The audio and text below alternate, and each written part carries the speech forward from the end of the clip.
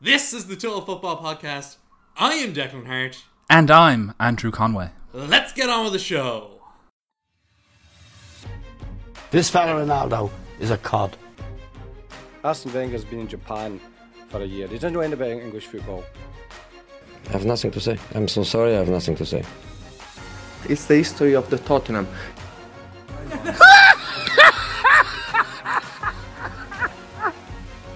But this action is really incredible. Incredible.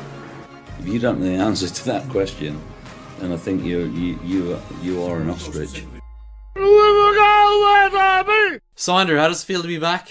Are we ready to go again for another long season?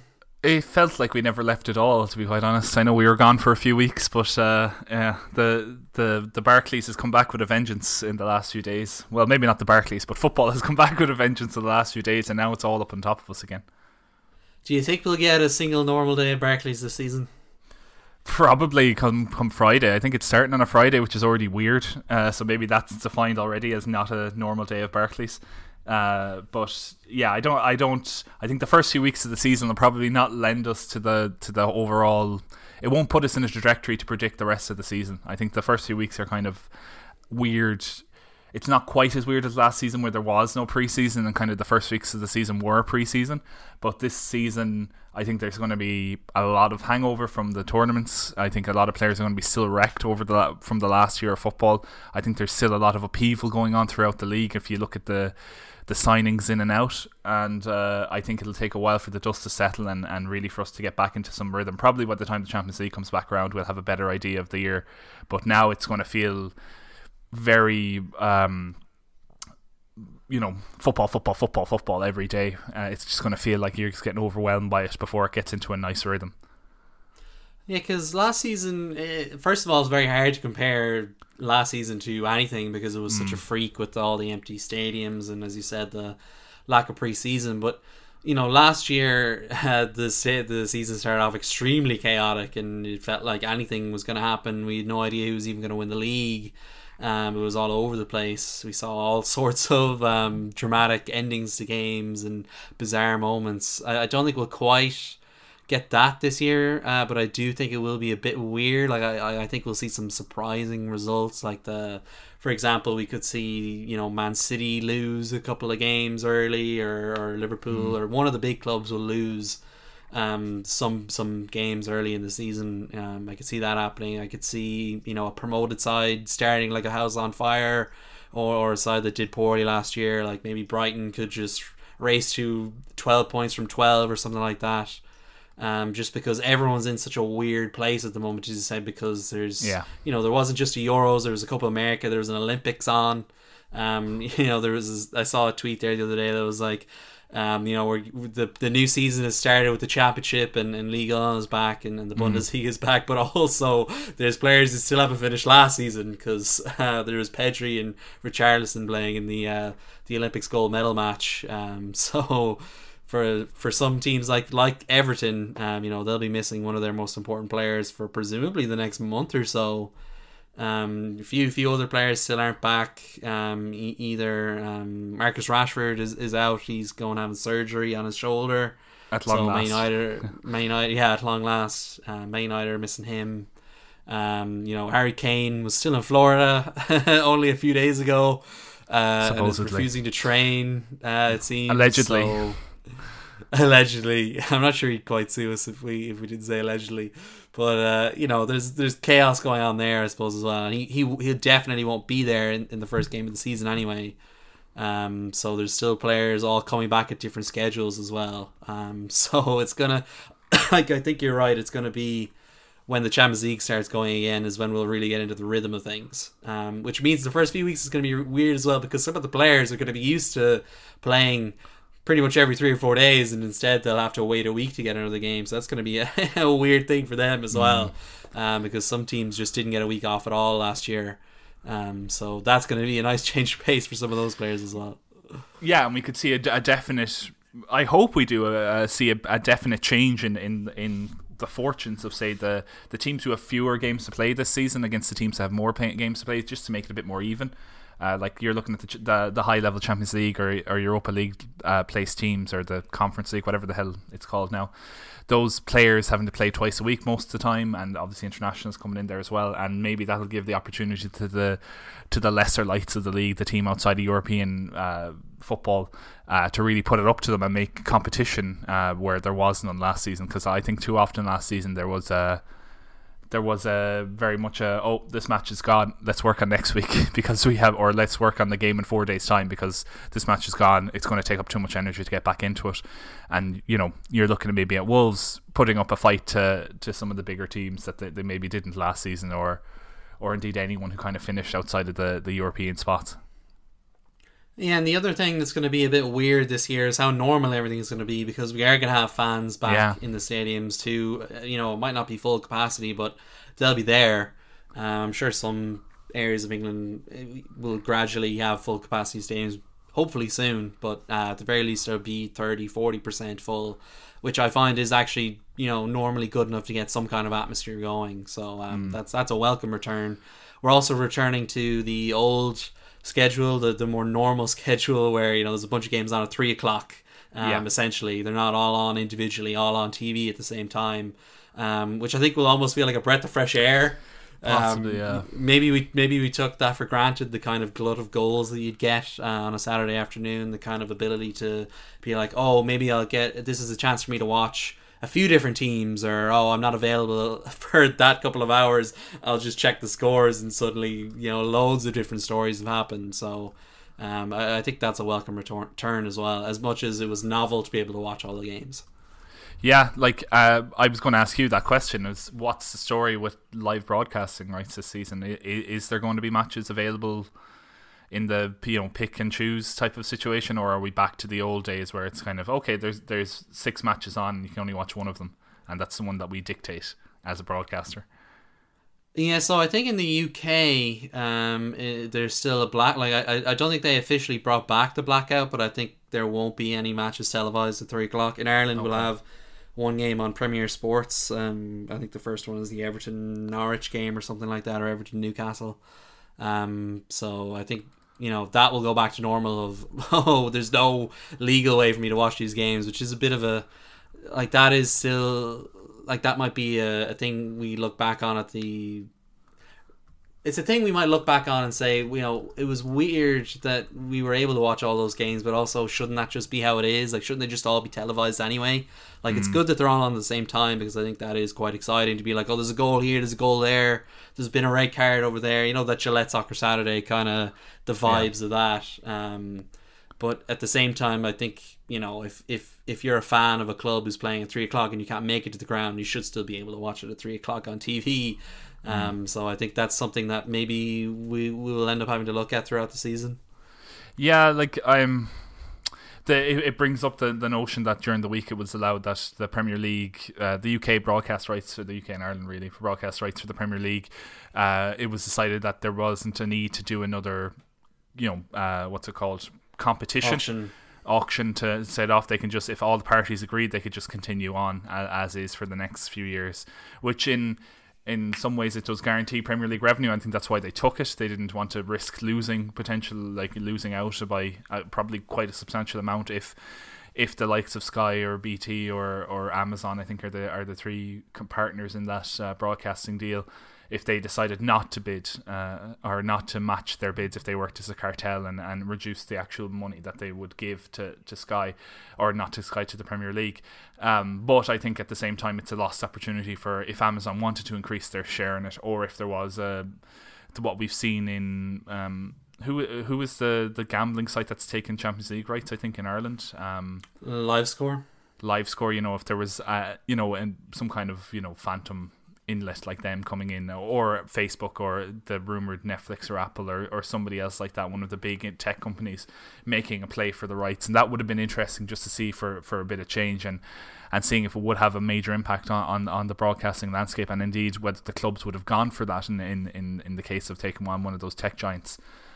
which could bring new revenue into the league again to further cement their ability to dominate over other leagues in the transfer market.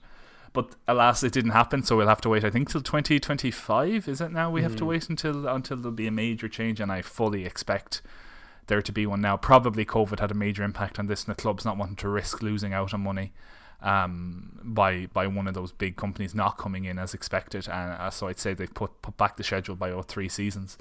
But we'll see whether Sky and BT and I don't think Amazon have major impact on everything, but certainly Sky and BT, if they learned anything from their COVID broadcasting experience, and whether they'll take that into the future, maybe offer a bit more choice and variety to their subscribers and to us watching at home, because I think it's something that's desperately needed.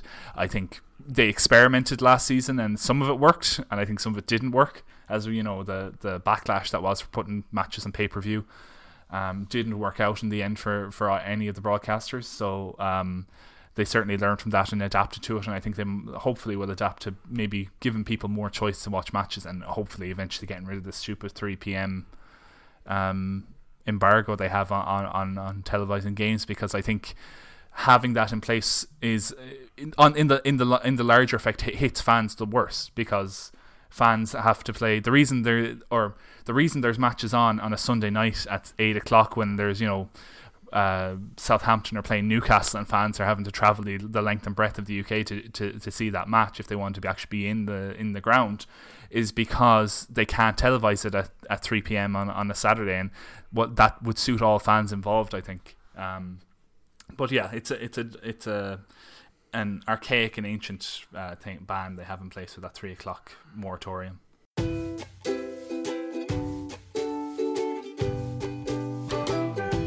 Balotelli, Aguero! And so the new season, we must look at our preseason predictions, because what fun would it be otherwise?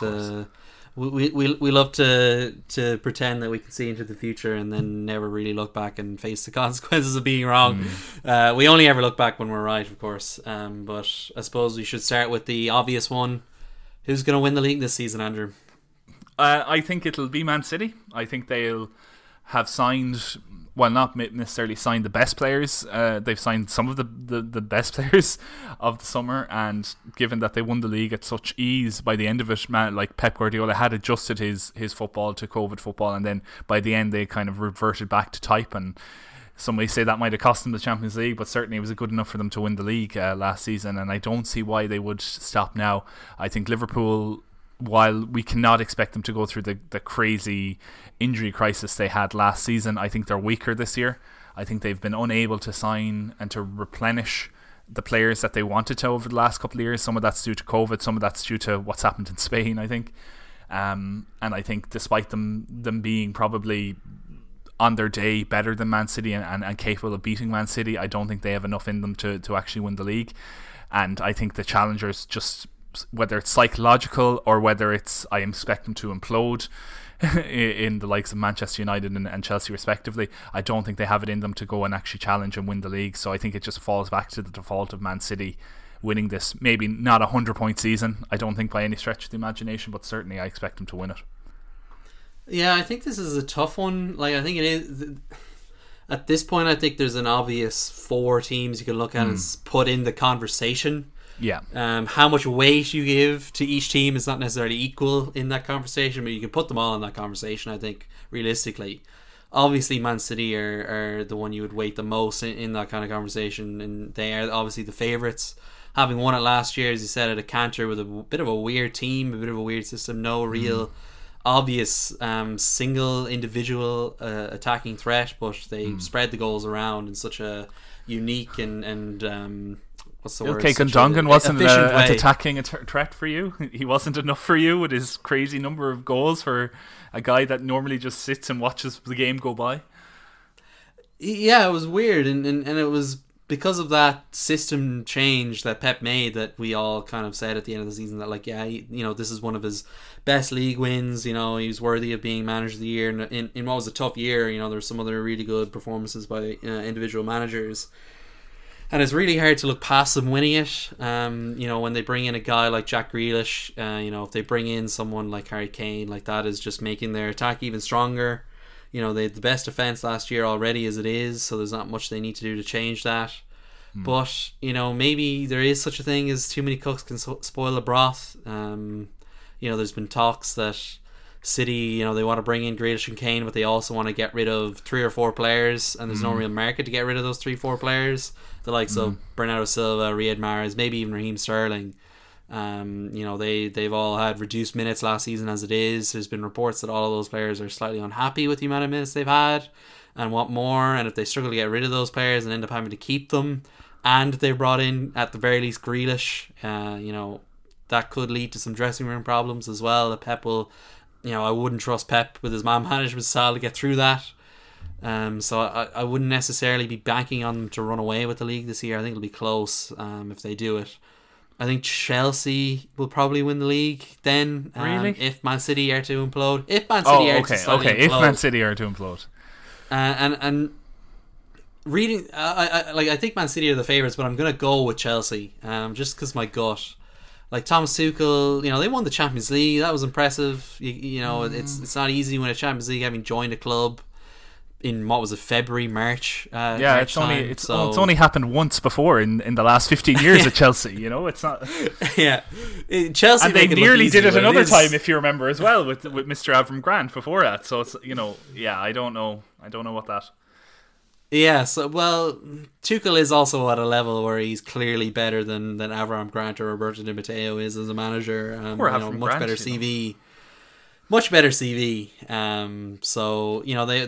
They're putting 150 million in on euros in on Romelu Lukaku. They already had a load of great attacking talent. The one thing we all said that Tuchel did extremely well last season was that he made them extremely hard to score against. They the best defense in the league once he joined. I wouldn't expect that to change all that much. So I do think, I think they will run Man City close, and I think if Man City end up having some problems, I think they can take advantage of it because they have the quality there. I do think you're right. Like I think the rest of the top 4 will be Liverpool and Man United. Like I think those 4 teams that are kind of in the title race conversation will. Yeah. I think Liverpool and Man United will fall away, but they will be good enough to just seal top 4. Even though the likes of Leicester and those other clubs that were in the European places last year all look still pretty good.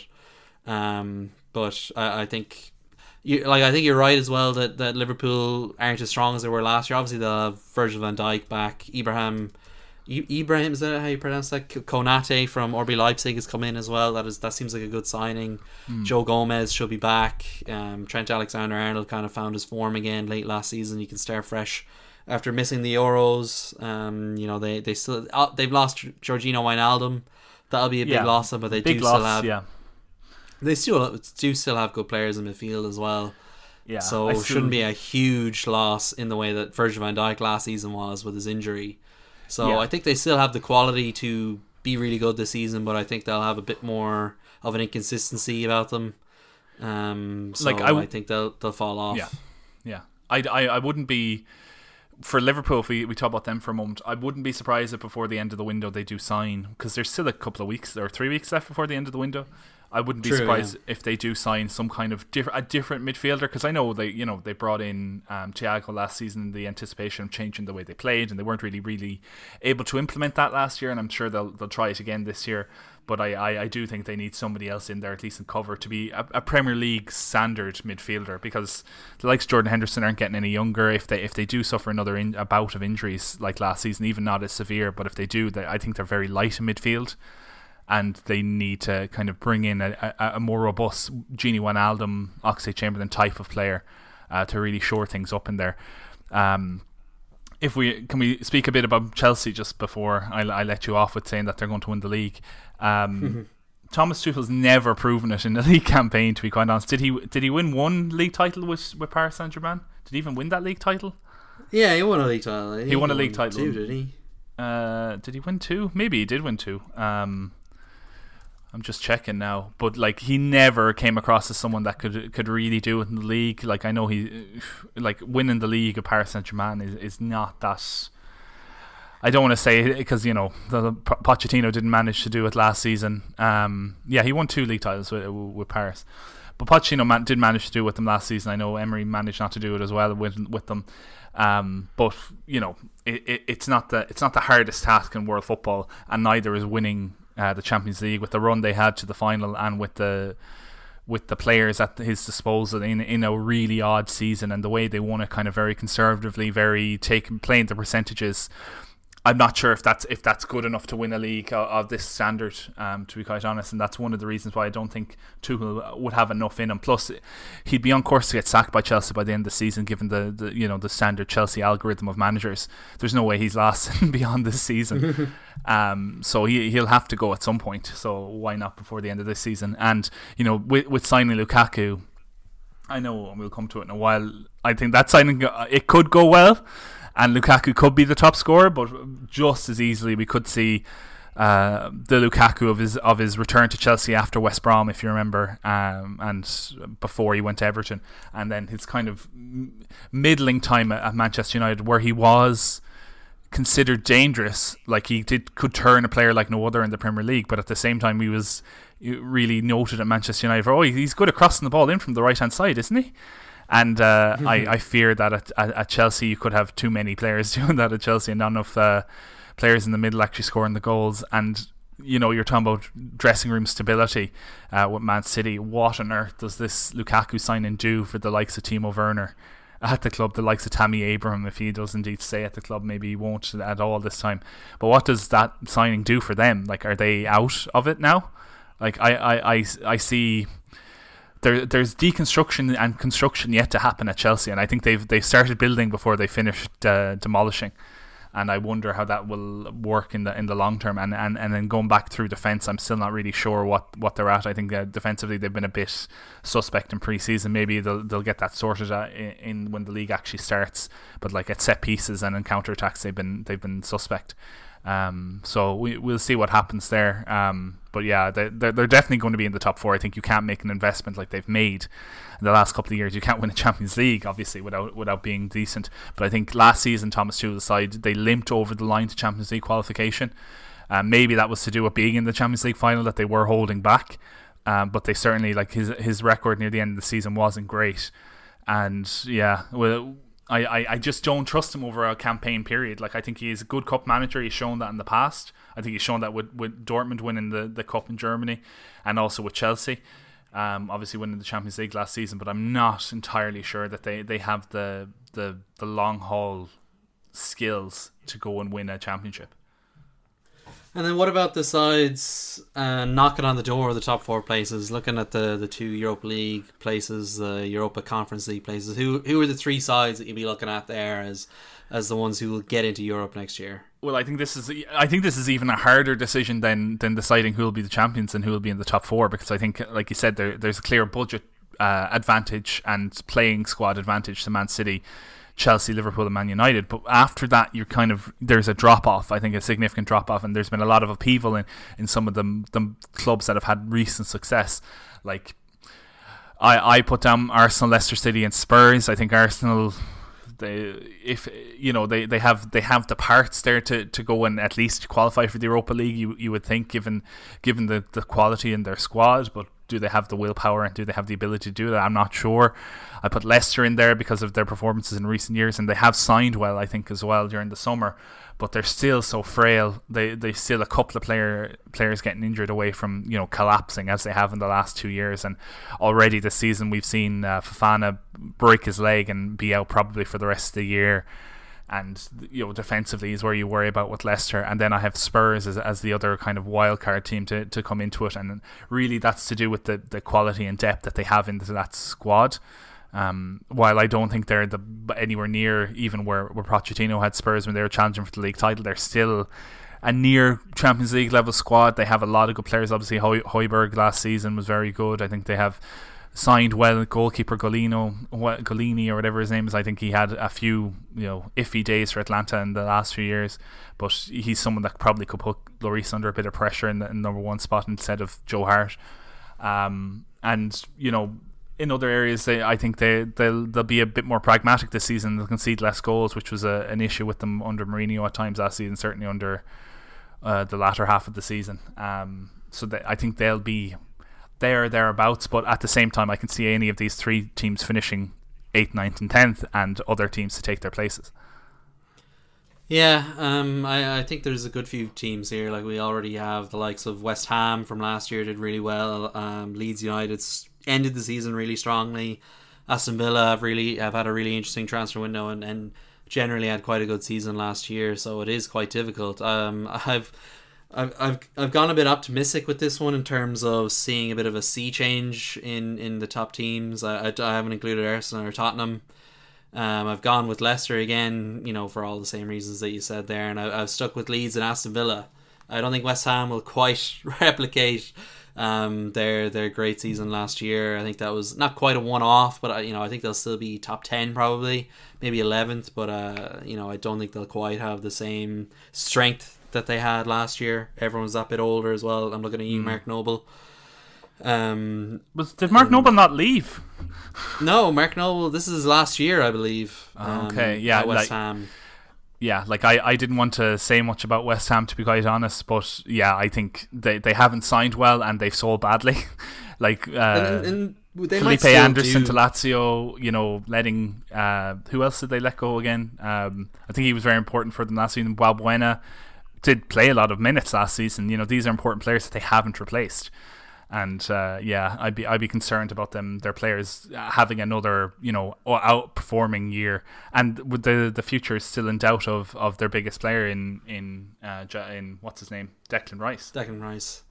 Yeah, I don't think they'll quite replicate what they did last year, but I do think Leeds United and Aston Villa can break into Europe, and of course West Ham will have to play European games is another factor we didn't mention, which could slow them down a bit. We saw that happen to Burnley and Wolves in the last few years. So I think this is a good year for Leeds. They came on 9th last year. I think they ended the season quite strongly, despite everyone's fears that they might collapse. So in the busiest season ever, a Marcelo Bielsa team managed to keep going to the very end, which I think was really impressive. They grew into the season more and more. They started the season quite well and they kept just getting better. That 4-3 game against Liverpool at Anfield was an impressive debut on their return, and they've made some interesting signings this year as well. Junior Firpo is one of the most exciting ones, I think, in the league this season. So I trust Bielsa as well to kind of get things right, keep things moving. And I think they can break into Europe. And then Aston Villa, they've lost Jack Grealish, but they have spent that money, I think, quite wisely. And I think we'll look maybe in further depth later on who they brought in. But I think they're building quite an interesting and exciting squad there. And, they've actually got a decent amount of depth now as well. With that Grealish money, they've managed to kind of spread it around in a smart way. So, they've been a team that's hard to break down. They arguably have the best goalkeeper in the division. They've one of the best strikers, maybe two of the best strikers in the division now as well. So they still have some absolute quality despite losing a once in a generation talent like Grealish. So I think they can break into the top 7 as well. And to a certain extent, I think it'd be not obviously I'd love if one of them was able to break, or two even were able to break in the top 4. I don't quite see it though. No. I think the top 4 teams are a bit just too strong at the moment for a surprise. But I think Arsenal and Tottenham have that kind of underbelly where they can be got at a bit more consistently. Like Arsenal don't really have a midfield at the moment. Like Thomas Partey is going to miss the start of the season. They're still playing Granit Xhaka. Mohamed El Neni is still in contention for starting spots. They brought in Lokonga, who seems highly rated but is still quite young and fresh. So I think that's a big weakness for them there. And they don't seem to really be linked with anyone either at the moment. They're more linked with the second choice goalkeeper, which seems like a weird use of resources. Tottenham, are kind of in transition as well. I'd say Nuno will be given 12 months to kind of do whatever he needs. As long as it's not a disaster, he'll probably be able to keep that job. So I think he'll be given a bit of a free hit there to experiment. Obviously they're going to, not obviously they're going to lose Kane, but they could lose Kane, which would, that's 10-15 points potentially gone there if they don't replace him adequately enough, which brings them from 7th last year to probably 11th maybe. So yeah. I think there's a couple spaces open there as well for some previously seen as midfield teams or mid-table teams. Yeah, I can't disagree with any of that, to be quite honest. Like Arsenal are teetering; they could finish 5th, they could finish 10th.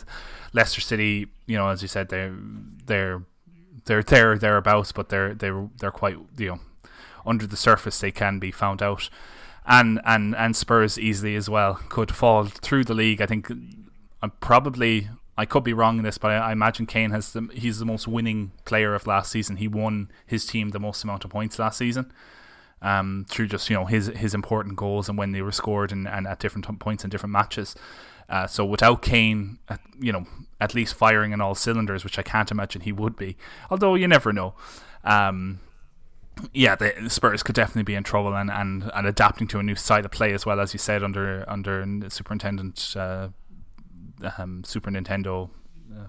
Nuno Espirito Santo. If falling down the league, it is a possibility, definitely. I think they'll be solid. Probably would be Nuno Espirito Santo's first task at hand. His first job he'll see to have to resolve. But after that, I don't know where the goals are going to come if they lose Kane. In their current way, they might sign someone last minute, but as the last time Spurs did that, it didn't really work out for them, and I don't know if it will again this time. And Villa would be an interesting one as well. I think it's odd, their signings. They've signed well, but they've signed a lot in very specific areas. Buendia, they tried to sign another number 10, and I think they're still after another number 10, which is odd as well. I'm wondering what they're going to try and do, or the different ways they're going to play. They seem to have upgraded their centre-forward partnership with Danny Ings and Leon Bailey. And who's the other attacking player that they signed? It slipped from my head. Buendia. Yeah, Buendia, but they signed another, or they're linked to another striker, I think, as well, which is a bit weird, given that they had players that made the England squad and different things like that, or at least were challenging for the England squad to the last minute for the Euro. So yeah, it'll be interesting to see what Villa do. I think they flattered to deceive a lot of times, especially in the second half of last season. I think they had fantastic opportunity to really climb up the division and make an attempt even at the top four at different times of last season, but they didn't clinch that. And I don't know, is that just the ceiling of the current management and they can't go any further than that? And we'll see by the end of the season where Villa end up. And then I think relegation's a bit of a crapshoot, but give us the three teams you've got to actually go down. So I have Brentford, Burnley and Norwich City. Now I think any of a handful of teams could be involved in this into this battle. I don't think it'll be as cut and dry as last season, when you had clearly Sheffield United being the worst team in the league, and then you kind of had, West Brom aren't great either, and they're going to be pretty close as well. They're definitely going to go down from an early point of the season. You can kind of identify that. And who was the other team that went down in the end last season? Fulham went down with like a few games to spare as well. Yeah, and it's like, I don't think we're going to have that kind of low level finish this season. I think that there'll be a slightly higher quality to it, but like Brentford, they've done great to be in the Premier League. I think it might be a season too early for them. They traditionally have signed well and sold well, so whether they can make that step up to being in the Premier League, I'm not sure. I think they often will go on losing streaks in the Championship, and I think that could be terminal if you do that in the Premier League. Burnley, I think they've been teetering for a few years. I think they've not signed anyone of much level, and they've sold off some of their more creative players, so I don't know how they can stay in the league this year. And then Norwich City, I just have down there because, again, they've sold their best player. They haven't really brought in too much high quality. I think that was their problem a couple of years ago under Farke, and I think that the same thing will happen again. He'll go down with the ship. Yeah, I mean, I've gone with where to go. I've lost it. I've gone with Burnley, yeah. Newcastle, and Watford. So I tend to kind of agree with Burnley. I think the bill is due there on their time in the league. Newcastle kind of feels the same way. Newcastle have signed nobody, by the way. Nobody yet this summer. It's still a few weeks to go, so I don't want to be too critical of anyone's transfer business just yet, because but this is Steve Bruce in Newcastle. Yeah, that's where it really concerns. And they've kind of overperformed the last few years. Like, I know they've ended up staying up comfortably the last couple of years, but it doesn't feel like they've really earned staying up comfortably. Like, last year was maybe three of the worst teams to ever go down together as a group. The year before, they were still kind of Rafa Benitez's team. So I think now is probably the time. And then, of the three promoted sides, Watford is just the one that I see is going down, but it's more of a gut feeling than anything, and I'm sure I'll look back on that and they'll finish 11th and I'll feel real stupid about it. Brentford as well, and Norwich and Southampton, and even maybe Crystal Palace could all be put in that conversation as well, I feel like. And Brighton. Don't forget Brighton. I'm not going to put Brighton in there. They're definitely going to be down there. Like, I'm going to confidently say Brighton will finish as high as 13th. Oh, that's a big prediction. Bold. I'm gonna also add to that they will comfortably finish at least 10 points clear of 17th. So I think, yeah, that's my bold prediction, I guess. I suppose that brings us on to our surprise team good edition. I'm not gone with Brighton.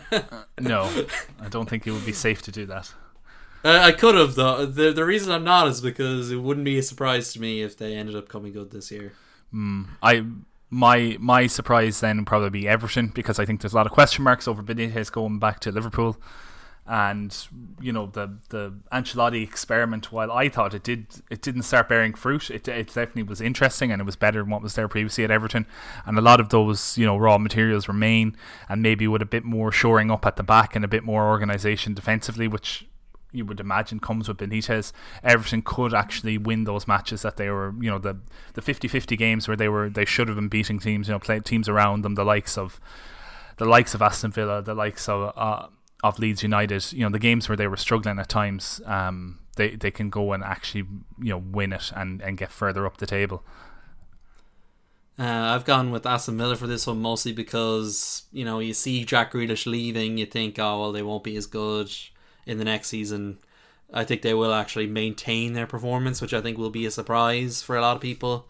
Just because losing a player like Jack Grealish can really sink a team. So yeah, I think they can as I kind of said before, I think they can keep going. But in terms of surprise team bad, we've both gone with Burnley for pretty much the reasons I suppose we just discussed, I guess. Yeah, like I went with Sheffield United last season, and I thought it was vindicated in that, and I think Burnley as well this year will probably be this season's Sheffield United. I don't think they'll be as bad or perform as badly as Sheffield United last season, where kind of things, everything started to go wrong, and then the manager left and all that sort of thing. But there's been disquiet bubbling over at that club for a few years now. Sean Dykes hasn't signed well. Whether he's been able to or not is another question, but the team is slowly falling apart and getting older and older, and there's only so long you can do that. I think the mileage will start catching up with a lot of the players in that team. They're really gonna live to regret getting rid of Robbie Brady is my feeling. Yeah. Well, he could still come back. He could still come back, I suppose. Then we're looking at top scorer. You've gone with Lukaku and I've gone with Kane. That's a real 2015 vibe, I feel like. Yeah, like it's very, it is actually, as you pointed out, it is feels a bit like a throwback to a few years ago. But yeah, I think Lukaku's signing could go one of two ways. Either he'll go very well, or it will be the worst signing of the year and he won't score, and we'll have another Shevchenko-esque situation on our hands, and Chelsea again will have wasted an immense amount of money on a player that they already had in the past. Which is kind of funny when you think about it, when Frank Lampard almost got sacked because he wanted to sign Declan Rice, and they've gone and signed a player that they've let go. Really, they let go 3 times, to be quite honest, because they had him on loan a couple of times as well, away at other clubs. So yeah, a guy that they wanted to sign back when he went to Manchester United, and they should have signed. For how much did United pay that time? I think it was £75 million. So they've lost 50 million. They've lost about £50 million, give or take, and a few years on having to sign him, and plus whatever Timo Werner's cost. So yeah, I have Lukaku because I don't think it'll be a top scorer race again. I think the race is open in a way that it hasn't been for some years. I think there'll be a Liverpool player in there, whether it's Sadio Mane or whether it's Mo Salah again in that, or whether that the years have gone too much on those players, or and the likes of Kane will probably be involved depending on where he ends up come the end of the transfer window. But yeah, Lukaku's who I fear. If things go well for Chelsea as you've predicted, I think Lukaku will be at the forefront of that and probably score 22-23 goals. Yeah, I didn't really know what to put down for this one, so I just kind of went with the safe bet of Kane just to kind of hedge my bets there. There's no bit of Nostradamus gone into that one, I don't think. It's just... No. Just if I'm wrong in another way, then maybe Kane will be the thing that comes good. I'll play the percentages here. Yeah, it could. Yeah, easily it could. So for best defense, then as a team, we've both gone with the Manchester club. Yeah, I went for City just because looking at last season, the way they kind of some other teams. I thought about this one quite a long time to try and figure it out, because maybe it'll be a team outside of the top that will have like the best defense over, player for player, and they'll have given their league, or the defense would have given the team the highest gain in the league by not conceding fewer goals and losing fewer games. They gained the most. But then looking through it and looking at the vulnerabilities, a lot of the teams outside of the top four, you can't really say that this season. I don't think the defenses are there, so you have to look at one of the top teams. Chelsea, I know you had an impassioned plea there for them earlier that they'd win the league and the defence would be the kind of foundation for that, but I don't think the Chelsea defence is quite there. I think there's mistakes in there still to happen, and it's what happens when you're growing a new defensive system, and I think their midfield is a bigger issue when it comes to their defence as well. I think they have to figure out how they want to play this season. I don't know if they're there yet. So I've gone for Manchester City. They won the league last season. I expect them to win the league this season. I think they performed well. I think the changes in the offside rule this season, the changes in VAR really this season will probably work against teams that play a higher line and teams with slower defenders, which you would say probably is the likes of Manchester United and Chelsea, and City. Not that they have speedsters themselves, but I think they'll have enough cover in there to kind of help with those extra goals they'll be shedding. Or shipping, whatever the correct phrase is for it. So I think City will just about get there. I think United will be close behind them as well, given the kind of experience and strength and depth in their defensive choices that's available to them, especially after the sign of Varane. They still have their Lindelof and Bailly and a few other players there in the background if anything were to happen to their first string centre defensive pairing, and I think that'll work in their advantage this season. Yeah, I've gone with Man United mostly for that reason. Like, I do think the top four will all be pretty close in terms of who concedes the least, and the reason why I wouldn't put Man United in as a favourite to win the league, or the favourite to win the league, is more because I don't think they'll score the same amount of goals, or they won't score the goals in the right times, if you get me. Like, they might still score the same amount of goals, but that'll be because they hammer a couple of teams 6-0 maybe on a good day, whereas they won't eke out those close games as much as the likes of Chelsea or City will. But I think defensively they should still be pretty solid, despite having probably the weakest defensive pairing in midfield to shield the defense. Like, you're looking at probably Fred and Scott McTominay playing a lot of games midfield again, and I take any of the other three teams midfields over that, but the pairing of Maguire and Varane might end up being the strongest of all four. Plus they've got Luke Shaw, who had a great Euros, great last season. Aaron Wan-Bissaka is liable defensively, but also he can be supreme on his day as well. Like, he's a bit of a mixed bag in that sense. So yeah. I do think, plus as a goalkeeper, like, it's yet to be seen what will happen with Dean Henderson, because he's been kind of suffering from fatigue from having COVID, so maybe he won't be at his sharpest for the first few months of the season, but he's still bank on the head to be a decent shot stopper, even though he's not had the best last couple of seasons. I think the increased competition will also probably help his form. So and the thing with Man United is they don't concede a lot of goals. It's just that the goals they do concede tend to look very comical, which I think gives a kind of warped perception of how good they are defensively. So I think they'll be pretty solid defensively this year. Again, unless they absolutely implode, but that's kind of an asterisk we've always had on Man United in recent years. Go on. I was just going to move on then, unless you had any other remarks. No. Move on. For the best team in Europe, out of the English clubs, I've gone with Liverpool. Yeah, they do have the strength and experience there. They I think were unfortunate last season, and I think they left it too late to come back and beat Real Madrid and really make an effort at the Champions League. I'd say they would have had a good tilt at winning it if not for that defeat, given how the rest of the draw finished up. I've gone for Man City because I think they'll have a point to prove. I don't think Chelsea will defend their title, and I think City will probably make the biggest tilt towards winning things. Yeah, then I just noticed I actually, for the next category, Champions League winner, had written Man City. So I'm going to change that to probably PSG, I guess, based on what we now know. Yeah, given the fact that PSG could well sign Leo Messi by the time you're hearing this, and maybe definitely by the time next week comes around, and definitely by the time the Champions League comes around, they while not unstoppable, they seem to have, it would be very hard to bet against them. I think they'd have the strength and depth throughout the squad. I think they would focus pretty exclusively on the Champions League as well. I think that'll be a massive focus of the ownership, and that'll trickle down to the management and to the playing staff. And I think Mbappe, Messi, Neymar, Di Maria, Verratti, they've got other attacking players I can't even think of right now. The other Argentine striker I've completely forgotten his name of, Icardi. The young fella from Everton, what's his name? Moise. He's still Everton now, is he not? Is he gone back to Everton? Okay. But Moise Keane is who I was thinking of.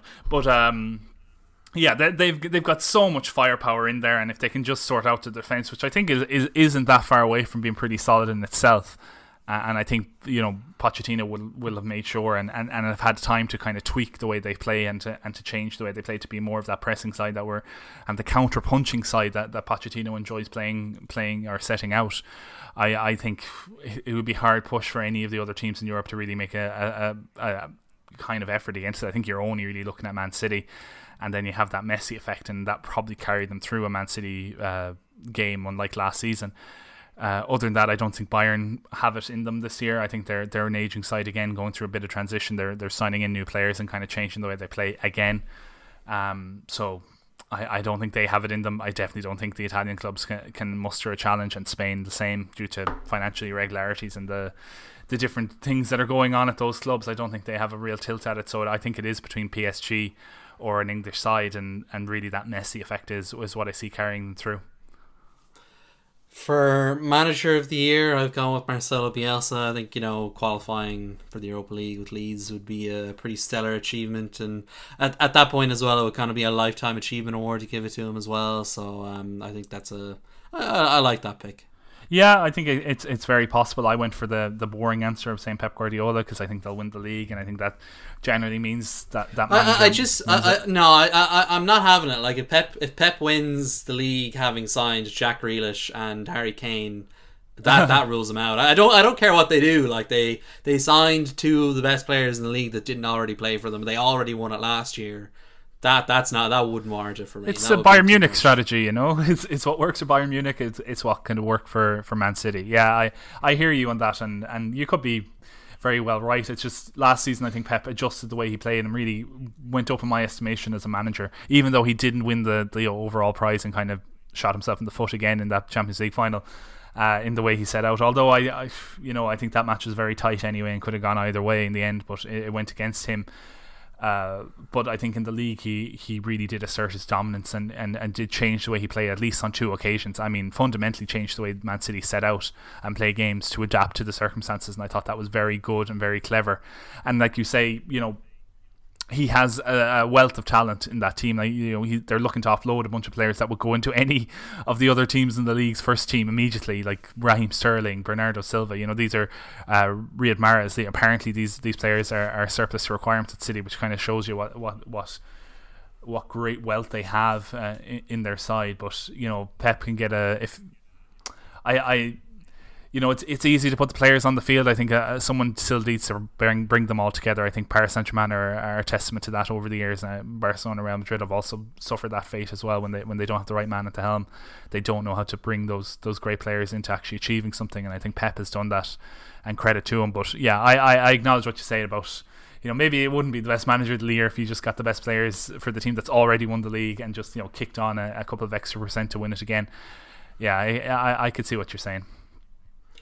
For player of the year, who even won it last year was it Diaz? No. Yeah, it was Ruben Diaz, of course. Bit of a weird pick at the time, not often we see a centre back win it. I think it's a bit open again this year. Yeah. It definitely is. Like I couldn't nail down or identify an exact player I would pick. Like there is a shout to the new signings at the top clubs. You're looking at Grealish at City. Could he really kick on and be like the assist master of this year, and do kind of Kevin De Bruyne from a different angle type of winner? Or could it be Jadon Sancho doing something similar for Manchester United? Could be, maybe. I also say Kane, if he stays at Spurs and just digs them out and brings them to like 7th place just by his goals alone, and really, you know, grit his teeth and get there. But yeah, I think it's going to be a tough one this year. Probably it's a hard one to pick. One of those players would probably be my pick.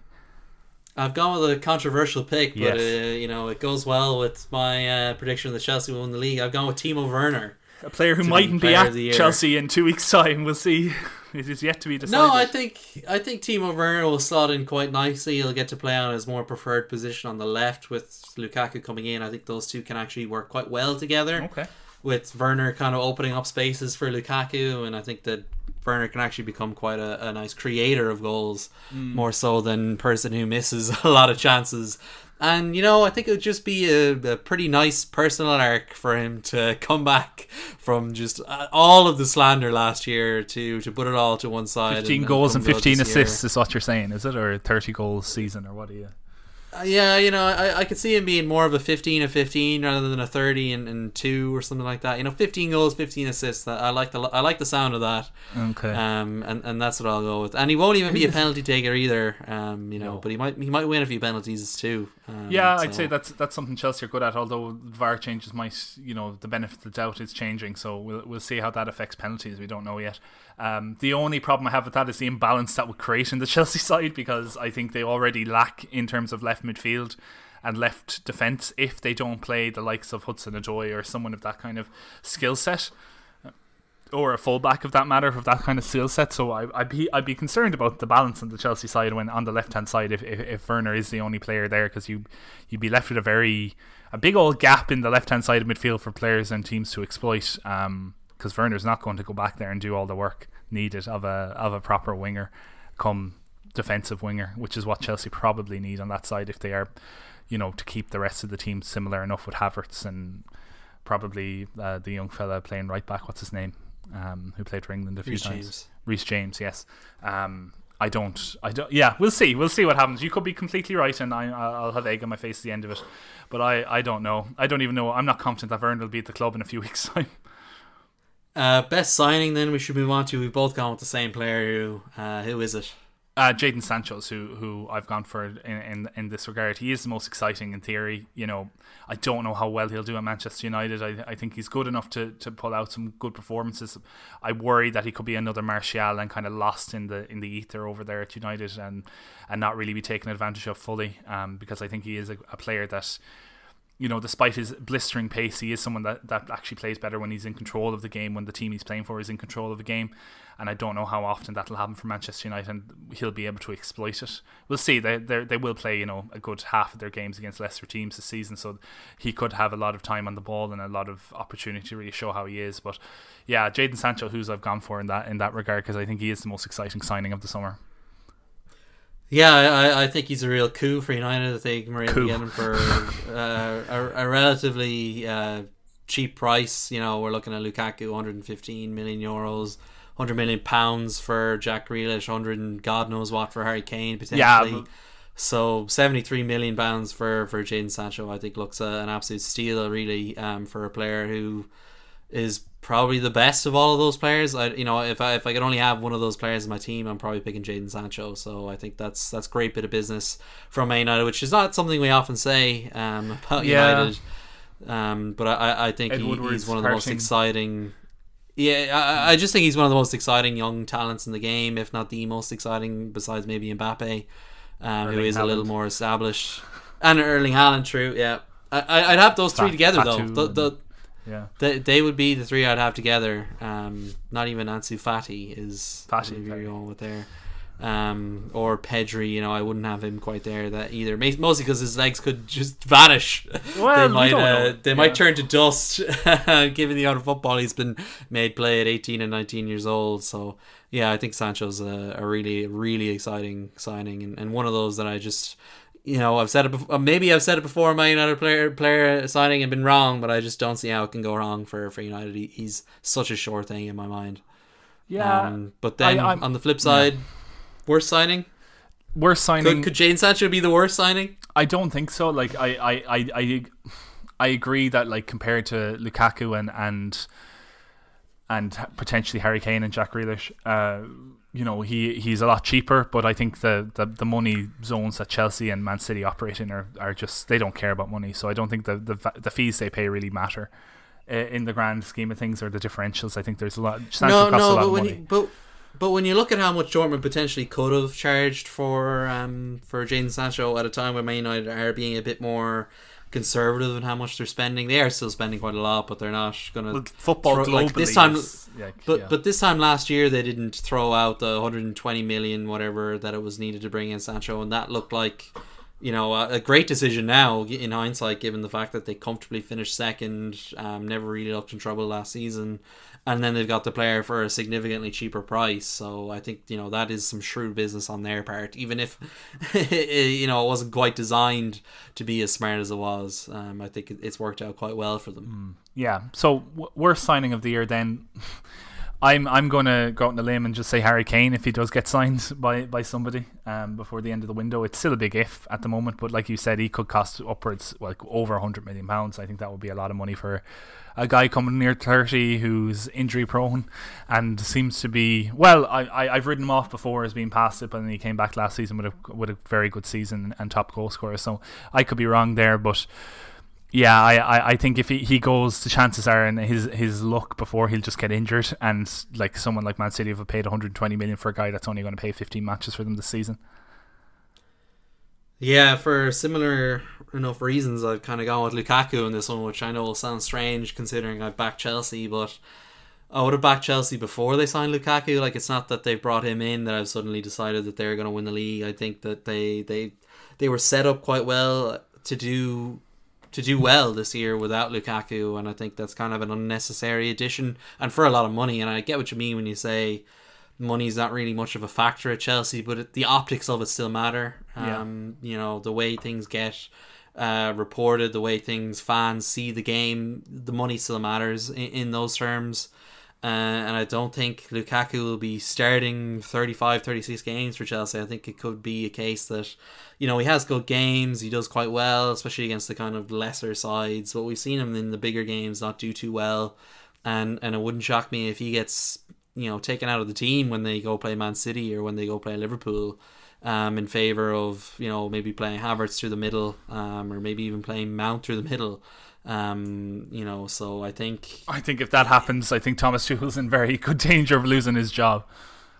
Well, not if they still win the matches. You know, it is such a weird thing. Like, so he just seems like an unnecessary purchase, especially when if you wait 12 months, you could maybe get Haaland. And I suppose we'll talk about his future down the line and then in the coming months.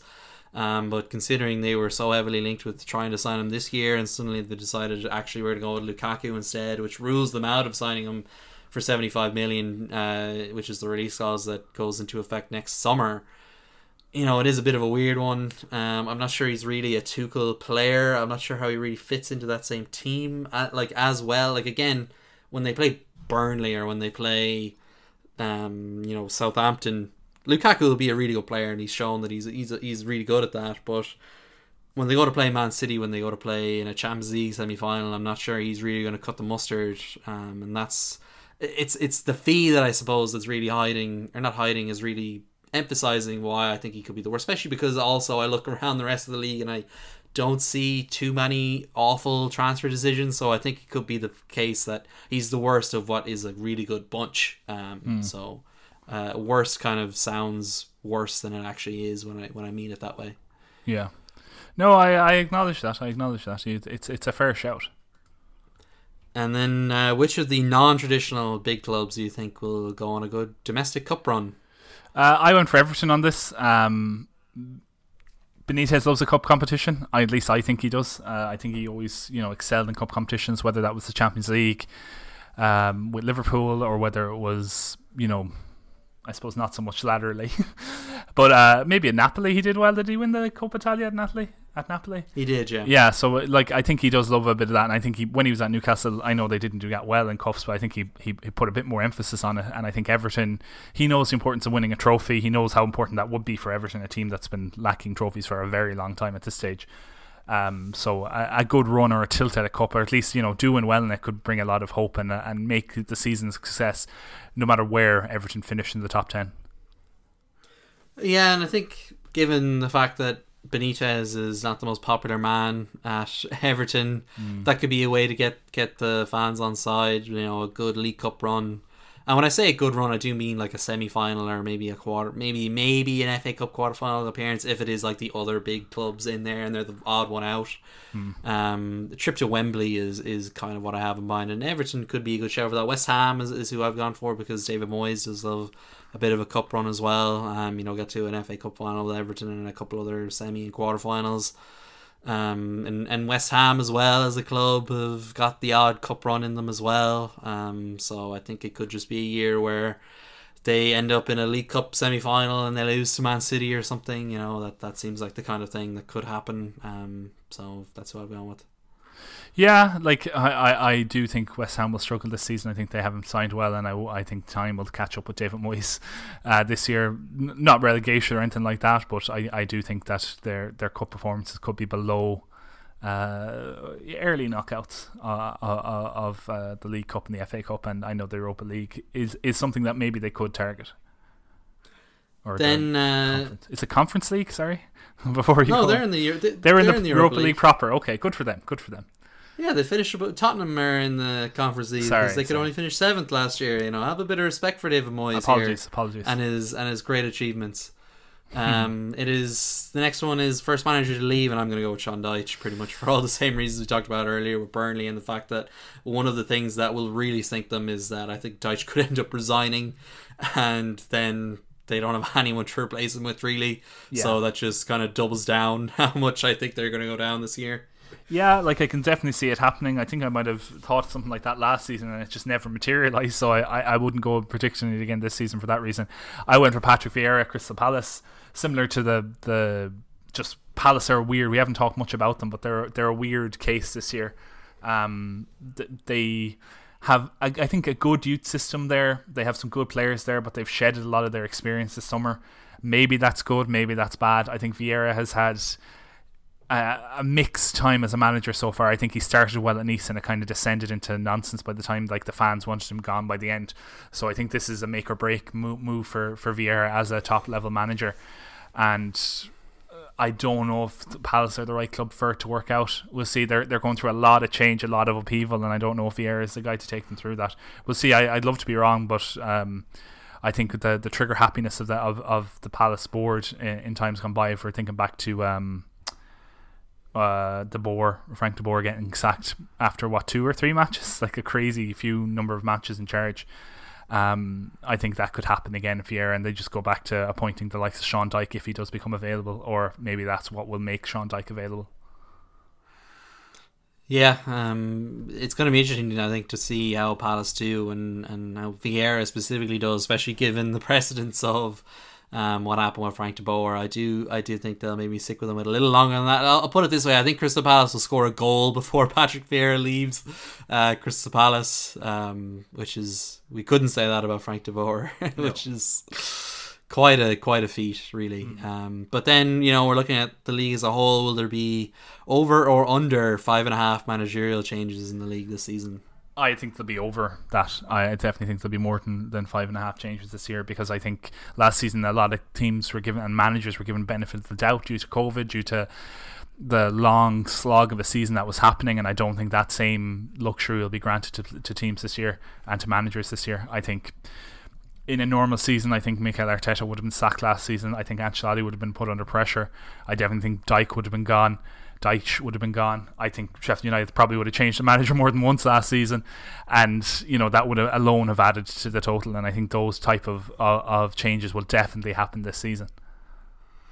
I think they'll be under.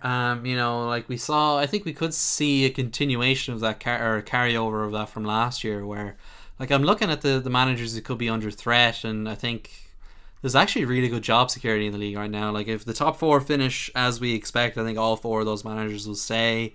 I don't think Tottenham will sack Nuno.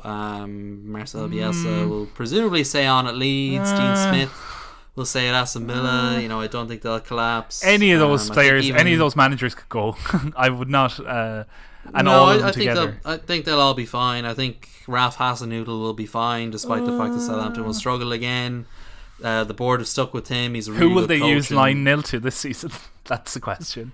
That is another good question, but I think, you know, Hasenhüttl's maybe actually got one of the most difficult jobs in the league, and so the Southampton board realised this and know that they couldn't find someone better than him to do that job, and that's kind of why there's really been no discussion over his future. Graham Potter, I think, will be fine.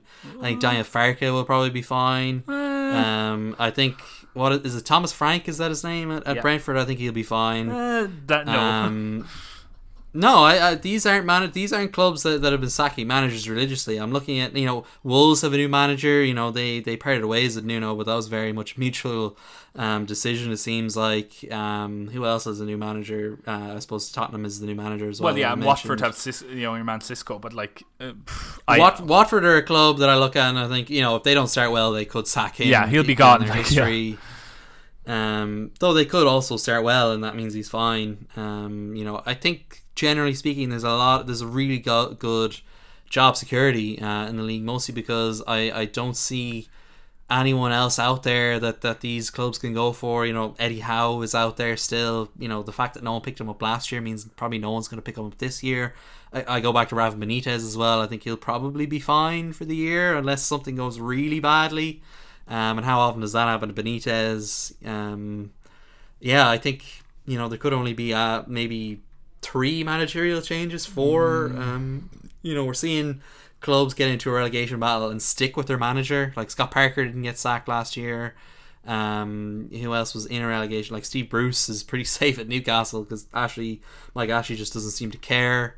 So I'm looking at it, and there's no obvious ones out there. Like there's some that you can go, yeah, maybe if things don't go well, they'll be sacked. But you know, in years gone by, there's been obvious ones where, you know, poor start at that club and that guy's gone. You know, I don't think that's the same story that we have these days. Yeah, like I applaud your optimism and your positivity and associated with the human race, but I'm not sure if I share your same. I just don't think it's to do with optimism. I just think it makes more business sense to stick with a manager these days. There's more reasons to. We've seen reap the rewards of Norwich. They stuck with Daniel Farke and he's come back up. So like we got them relegated, but he clubs. brought them back up. He got them relegated, but they knew going into that season that they would probably go back down anyway, so they stuck with him. Yeah. And I remember when they came up that time, you were pretty convinced that they were going to sack him that year, and I was pretty convinced that they weren't. And you know, look at where he is now. Yep. So I think it could be a similar story there. That and the fact that I do think they have a better shot at staying up this year. Which maybe, you know, you could say puts him under more pressure to stay up and maybe puts his job on the line a bit more, but I don't think so. Okay, answer me this question then. Do you believe that Eddie Howe will be in charge of West Ham before the end of the season? No. Oh, interesting. I think David Moyes sees it out. You know, West Ham don't really have reason to get rid of David Moyes at the moment. So unless they find themselves in a relegation battle come February, I think they stick with David Moyes through the season. And I don't think they will see them. I think they'll be comfortably mid-table this season, which for West Ham is fine. Yeah, okay. Then we have the random prediction category. We just kind of pick a thing that might happen. It doesn't have to be tied to anything or whatever. What is yours?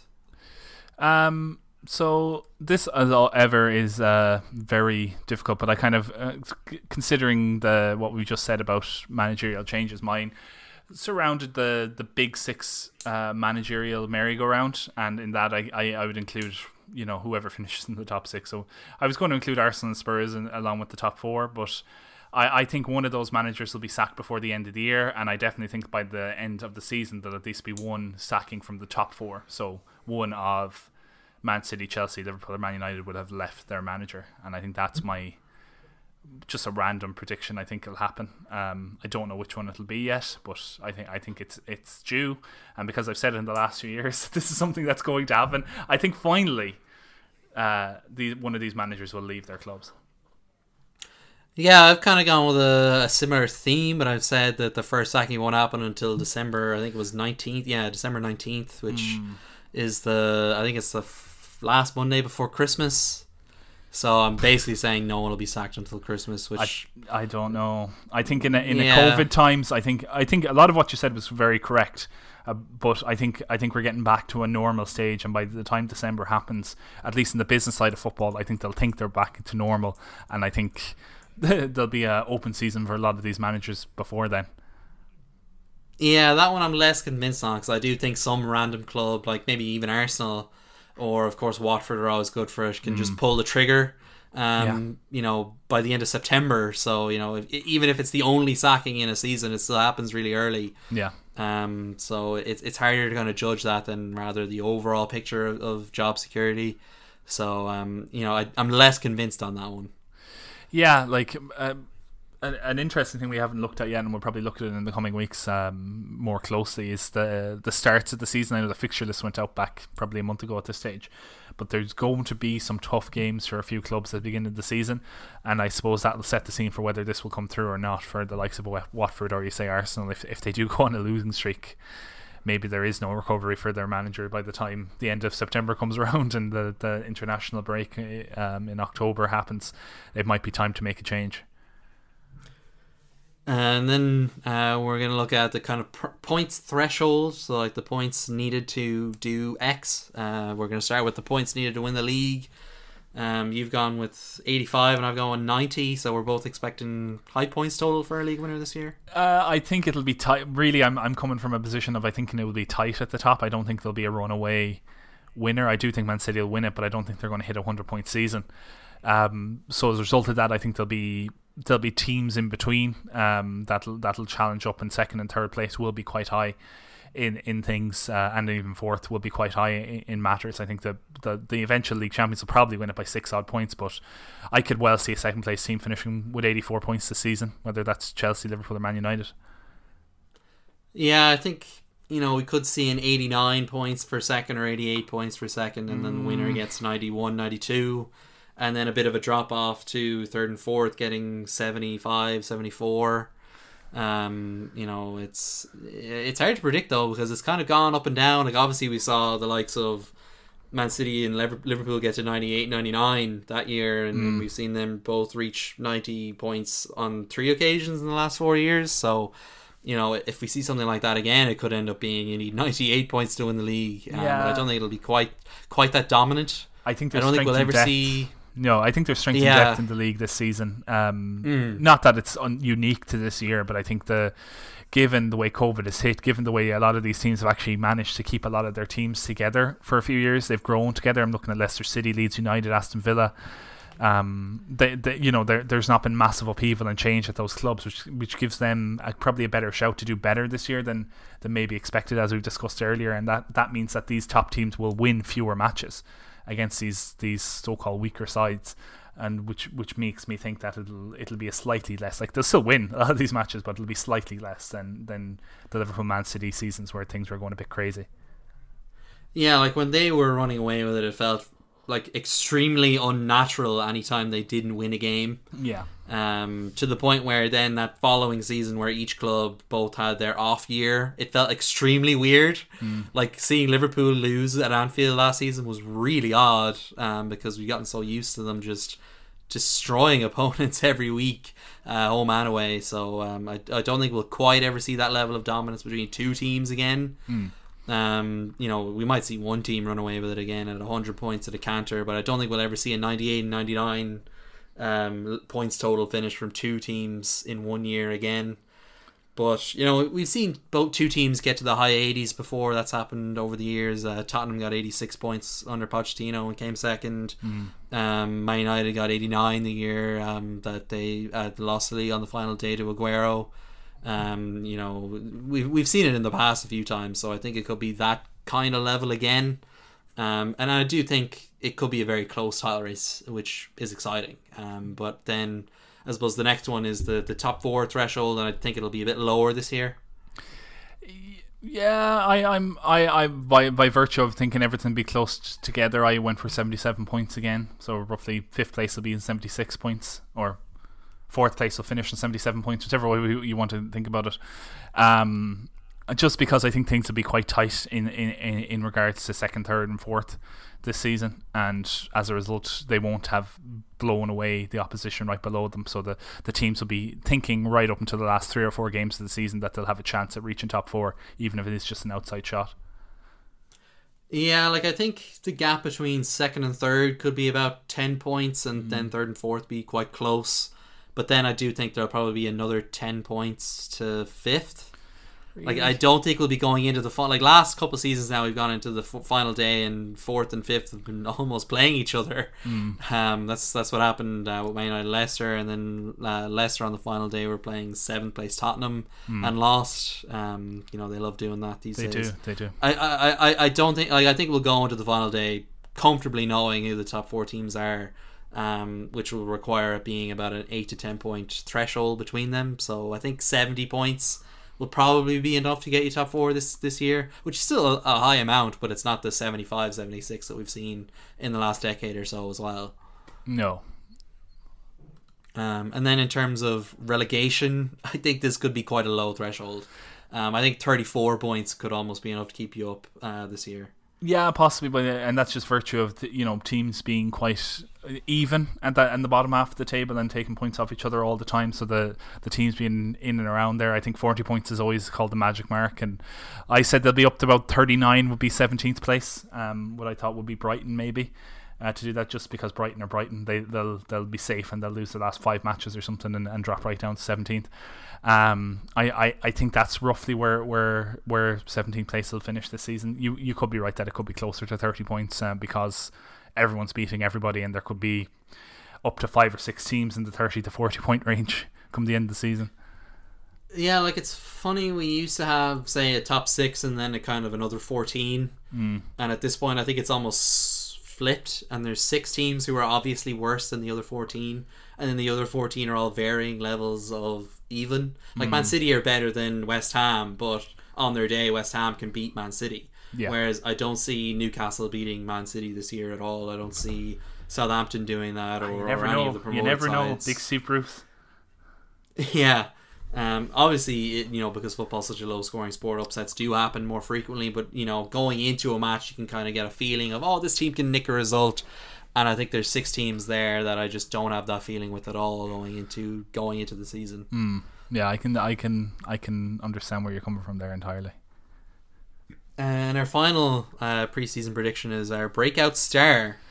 And I think this is a hard one to predict. Very tough. It's a tough one because you can't just say, oh, Jadon Sancho will be a breakout star, because he already is a breakout star. He cost 73 million. Yeah. We can't go with Jack Grealish or anything. Yeah, Yeah, Jack Grealish. Like, Jack Grealish has had his breakout moment, so you need to pick someone who's either from a promoted side, or went for a modest fee to a new club, or played a few minutes last year as a youth player and is expected to get more minutes this year. So there's a smaller pool to choose from, and I think we've got 2 kind of quite interesting picks here. Yeah, I've gone for Leon Bailey at Aston Villa.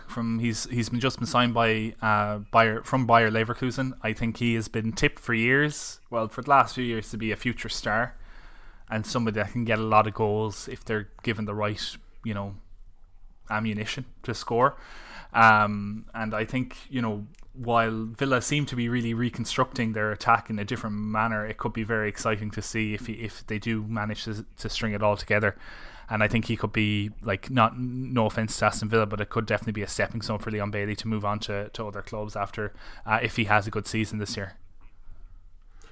Yeah, I think he could be quite a smart signing, and I think that's a really solid pick. I've gone with Ivan Toney as a Brentford striker. Brentford in the last few years have kind of been able to, and this is their whole thing, they buy at a very low price and sell at an extremely high price, but Ivan Toney has been kind of, they've done it at striker in a really impressive way. Like Ollie Watkins, Neil Maupay all did extremely well for them, and then went to a Premier League and did all right. And I think Ivan Toney has been the most impressive of those players when playing for Brentford. Brightford, almost made my own new club. Brentford, and I think that he's ready to step up to the Premier League. We saw Patrick Bamford last year. He scored 17 goals for Leeds. He did have a bit of experience in the league, but it wasn't great experience either. He'd always been a bit of a joke player or a joke figure. in his previous Premier League experience. So him coming up, or Ivan Toney coming up, I think the pathway is there for a Championship player to do quite well. And I'm not saying he's going to get 17 goals. Yeah, I don't quite think he can get 17 goals, but I think, if Brentford stay up, we'll be looking at Ivan Toney as like, wow, he was really the reason they did it, or a huge reason why they did it. And it could be, a like Bailey, a stepping stone to going to a bigger club in 12 months' time. Yeah, definitely. I'd love to see it happen. I don't know about Brentford. As I said, I think it's a season too early maybe for them, and I'm unsure if their model can operate correctly in the Premier League to achieve anything beyond staying in the league success. But I'd like to see it, and I wonder whether Tony would be the man to bring them there.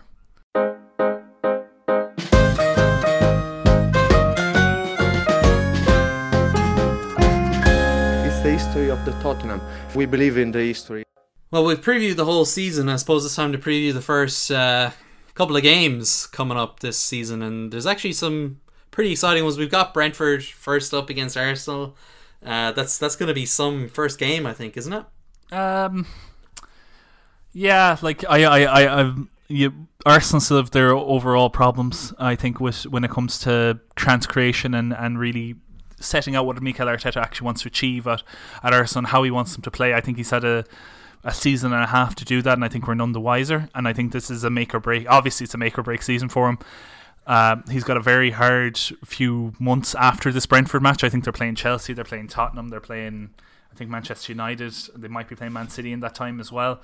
I think it's going to be tough for them, and tough for Arteta, and so this is really already a must-win match for them to really get off to it. If they don't get that desired result, I think it could be, not that it's it's on the wall for Arteta to get sacked, but I think it could be a long and hard season for Arsenal. And yeah, I'd be concerned. From the Brentford point of view, it's a team they're used to playing. I think they always used to play each other in pre-season. So they play each other every year, so they know each other quite well. They're not that they're not nearby, but they're local enough to each other. So I think it could be a sign or an early, a good first match for Brentford in the league. It's not like they're going to have to go to an absolute cauldron and be swamped. I don't see that happening. So I think it could be a good opportunity for Brentford really to take something in their opening game in the Premier League. Yeah, and in the past we've seen teams come up like Bournemouth and Norwich in previous years, and in that first season pick up an early scalp against one of the bigger sides, and normally it doesn't happen in the first game of the season, but I think Brentford might want to fancy their chances in this one just because it's been a very awkward pre-season for Arsenal. You get the feeling they still have a lot of business to do in the transfer market, and they're very slow about that whole process. Players, as we mentioned earlier, are coming back injured or are getting injured in pre-season. Fitness levels might not be up to scratch just yet as well. This is also going to be Brentford's first game at their new stadium with an actual crowd in a competitive fixture. That could be a really kind of emotional moment for the club.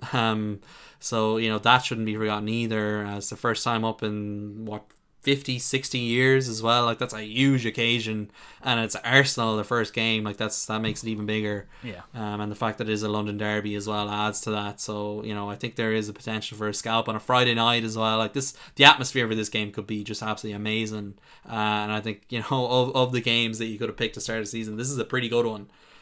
So I'm really looking forward to it. Yeah, like, I think it'll be an exciting start and hopefully shake off some of those pre-season cobwebs. And there's two other really big games coming up to start the season. And the next game that follows on the Saturday afternoon is Man United Leeds. Yeah, they love playing each other. Pretty big game. Yeah. Both teams, no love lost between these two teams. It was 6-2 the last time they met at Old Trafford. It was 0-0 at Elland Road, of course. Should remember that as well. Yeah. Man United as well are having a bit of a weird pre-season in the fact that like Varane is still quarantining. Sancho's only joining the club for training on Monday. England players are only coming back now. As you said, Rashford's out. Yeah, it'll be like they do. Yeah, Greenwood. They do still have the players. Yeah, they do still have good players. They should still have a pretty competitive starting 11. So I think they should be fine. And I don't think it'll be a massive excuse for Solskjaer if they lose this to be like, oh well, we don't have all our players. I'm sure it'll hinder them. They won't be at their absolute best, but they should still be competitive. And fans back at Old Trafford, fans back at Old Trafford. For some of those players, they've not really been used to playing at Old Trafford with fans. Like Bruno Fernandes only joined a couple of months before the pandemic started. Cavani's only played in front of fans once before, although I think he's going to miss this game.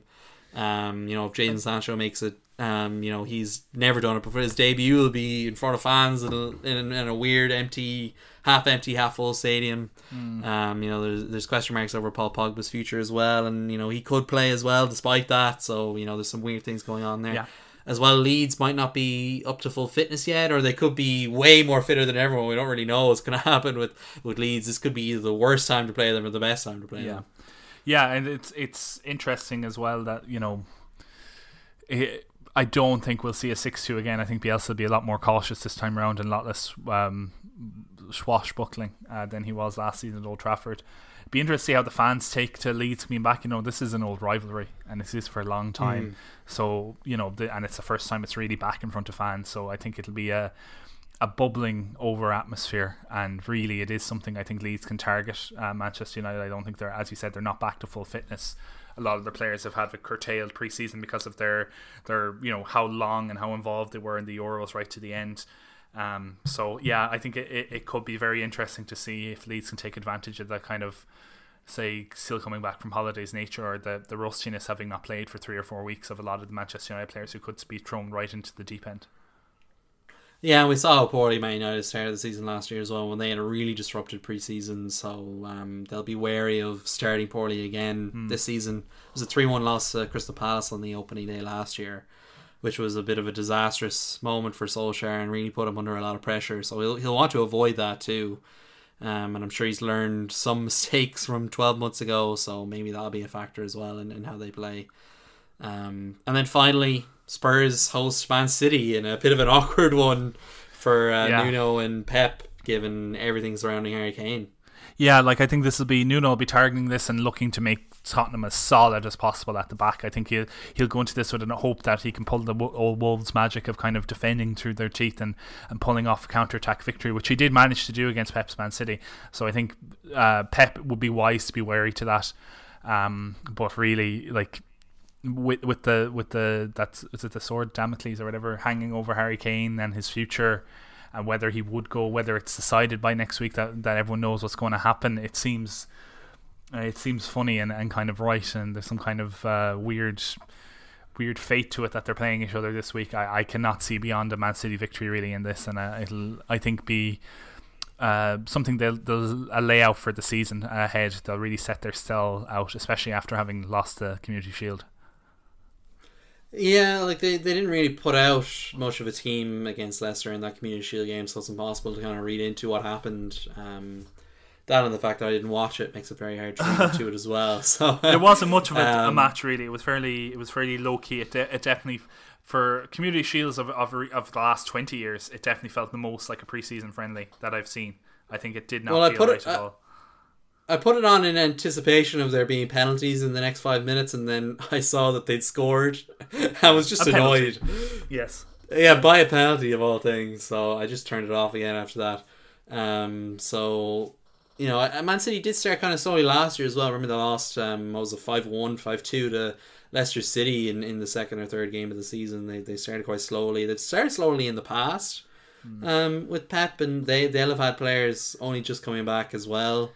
Jack Grealish will have only had a week with the team, and a few players aren't quite back from break, and they have a few injuries, and a few players are unhappy as well and want to leave. So even without, maybe the absence of Kane will maybe clear Spurs' mind a little, and maybe that'll make them kind of just forget about the whole thing, or maybe they'll just be so angry at Man City that they'll take out their frustrations on them. Because I do fancy Spurs to get a result in this game, because, as you said, Nuno has a bit of a history of nicking a result against Man City. Christian Romero is a really interesting signing. We didn't talk about him. I think he should be ready to play in this game, and that'll be a big test for him in his first game. But he is good centre back, and he's a different kind of centre back. Very so I'm excited to see how he does. He's 5 at the back, no doubt, in that match. So presumably, they've been playing 4-3-3 in some of the preseason games, but to what extent is that just fitness to get players minutes kind of thing? So This, of course, will be the curtain unveiling of Nuno's Tottenham, so it's a birth by fire, I suppose. But I think they can get a result. Like it's kind of an ideal time to play City, really. I think so. In that aspect, I think they can get a draw, maybe nick a win if they play at their absolute best. Should be a good game though. Yeah, it'll be. Yeah, I'll definitely watch it. Like I think everyone else should as well. But we'll see. I think it'll be City setting their stall for the season. And I think I don't expect Nuno. I know he'll be targeting it, but I don't think he'll die if they lose this match. And it's funny as well. It was the opening game of his season last year as well. Wolves played Man City on that Monday night. This time last year, so funny how that works out. Newcastle are playing West Ham as well, which is a repeat of last season as well on the opening day. It's funny how these things work out. Yeah, Newcastle win again. I promise you. Yeah. What was it, 2-0 last time? Callum Wilson on his debut had a good game, and Jeff Hendrick to score a hat-trick. Absolutely. A great opening weekend for Irish players is what I envisage. Can't wait. But until then, it's been great having you here, Andrew. Hey, it's been great, and thank you for inviting me, Jeff. It's been real, and we're going to keep it real here on the Total Football Podcast this season. So until then, we'll be back again next week. Thank you for listening. If you enjoyed this episode, then don't forget you can tell family and friends about the show. Spread the word of the Total Football Takeover. This show can also be found on podcast services including Spotify by searching Total Football Podcast. You can also subscribe to my own Medium page in the show notes. You can follow Andrew on Twitter at Conbon27, CONBON, and myself at CheesyHeartPun, CheesyHeartPun. Most of all, thank you for listening, and we hope to be in your download feed next week too. The more the merrier. That's what we always say.